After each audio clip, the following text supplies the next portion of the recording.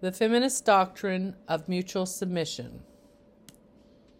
It's so odd as I write the title of this blog post, I instantly cringed at all the times I've been taught this doctrine from behind a pulpit, at a woman's Bible study, and on the radio.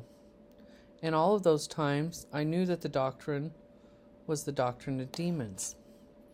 I knew that surely those teaching knew better, and if they did, why would they teach such rubbish? I still don't have an answer for that question. I've wondered many times, though, and I've been gracious in my speculations. Some of them are maybe they just don't understand the text, or maybe they just don't know the historical biblical context. I usually get irritated thinking about it, because let's all agree that when Scripture's twisted, it's no longer Scripture. It has been transformed into something completely different and undiscernible from Scripture. It has become the doctrine of the person who's bringing it to us. Theirs, not God's.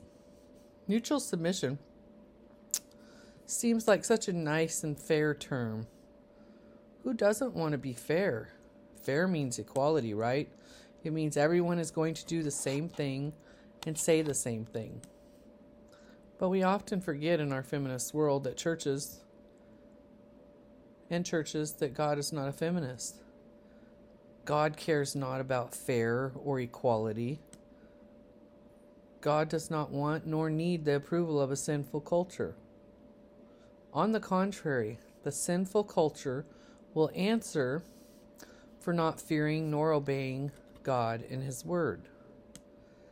The scripture in context, Ephesians 5:15-33. See that ye walk circumspectly, not as fools, but as wise, redeeming the time, because the days are evil. Wherefore, be ye not unwise, but understanding that the will of the Lord is. And be not drunk with wine, wherein is excess, but be filled with the Spirit, speaking to yourselves in psalms and hymns and spiritual songs, singing and making melody in your heart to the Lord, giving thanks always for all the things unto God and the Father in the name of our Lord Jesus Christ, submitting yourselves one to another in the fear of God. Wives, submit yourselves unto your own husbands, as unto the Lord. For the husband is the head of the wife, even as Christ is head of the church, and he is the Savior of the body. Therefore, as the church is subject unto Christ, so let the wives be to their own husbands in everything. Husbands, love your wives, even as Christ also loved the church, and gave himself up for it, that he might sanctify and cleanse it with the washing of the water by the word, that he might present himself to a glorious church, not having spot or wrinkle or such thing, but that it should be holy and without blemish. So ought men to love their wives as their own bodies. He that loveth his wife loveth himself. But no man ever hated his own flesh, but nourished and cherished it, even as the Lord the church. For we are members of his body, of his flesh, and of his bones. For this cause shall a man leave his wife and mother, and shall be joined unto his wife, and they the two shall be one flesh. This is a great mystery, but I speak concerning Christ and the church. Nevertheless, let every one of you in particular so love his wife, even as himself, and the wife see that she reverences her husband. Below are 3 biblical commentaries on this scripture. These are and have been the historical biblical interpretations. Eliot's commentary: submitting yourselves one to another in the fear of God. In grammatical construction, this clause is connected with the preceding verses. In point of idea, it leads on to the next section, which treats of the threefold submission of wives to husbands, children to parents, and slaves to masters. Matthew Henry's commentary: submitting yourself one to another, maintaining due subordination in the various relations of life. This general principle of religion the apostles proceed now to illustrate in reference to wives Ephesians 5:22-24, to children, Ephesians 6:1-3, and to servants or slaves, Ephesians 6:5-8. Gill's commentary. Submitting yourselves one to another, which may be understood either in a political sense of giving honor, obedience, and tribute to civil magistrates, since they are set up by God for the good of men, and it's for the credit of religion for the saints to submit to them, or in an economical sense, thus the wife should be subject to the husband, children to the parents, and servants to the masters, which several things are afterwards insisted on as an expletive of this rule, or in an ecclesiastical sense. So the Ethiopic version renders it, subject yourself to your brethren. Thus, members of the church should be subject to their pastors, not in the same sense that they are to Christ, the head, nor are they obliged to believe to do everything they say, right or wrong. Yet honor and esteem are due them, and submission and obedience should be yielded to their doctrines, precepts, and exhortations when they are agreeably to the word of God, since God has set them in the highest place in the church, called them to the highest service and most honorable work, and bestowed on them the greatest gifts. The younger members should submit to the elder, and the minority to the majority. One member should submit to another, to the superior judgment of another, and to the weakness of another, and to the admonitions of others, and so as to perform all the offices of love, and the manners in which this duty is to be performed is in the fear of God, which may be considered as the moving cause of submission, or as the rule of it. Submission should be an account of the fear of God, and so far as inconsistent with it.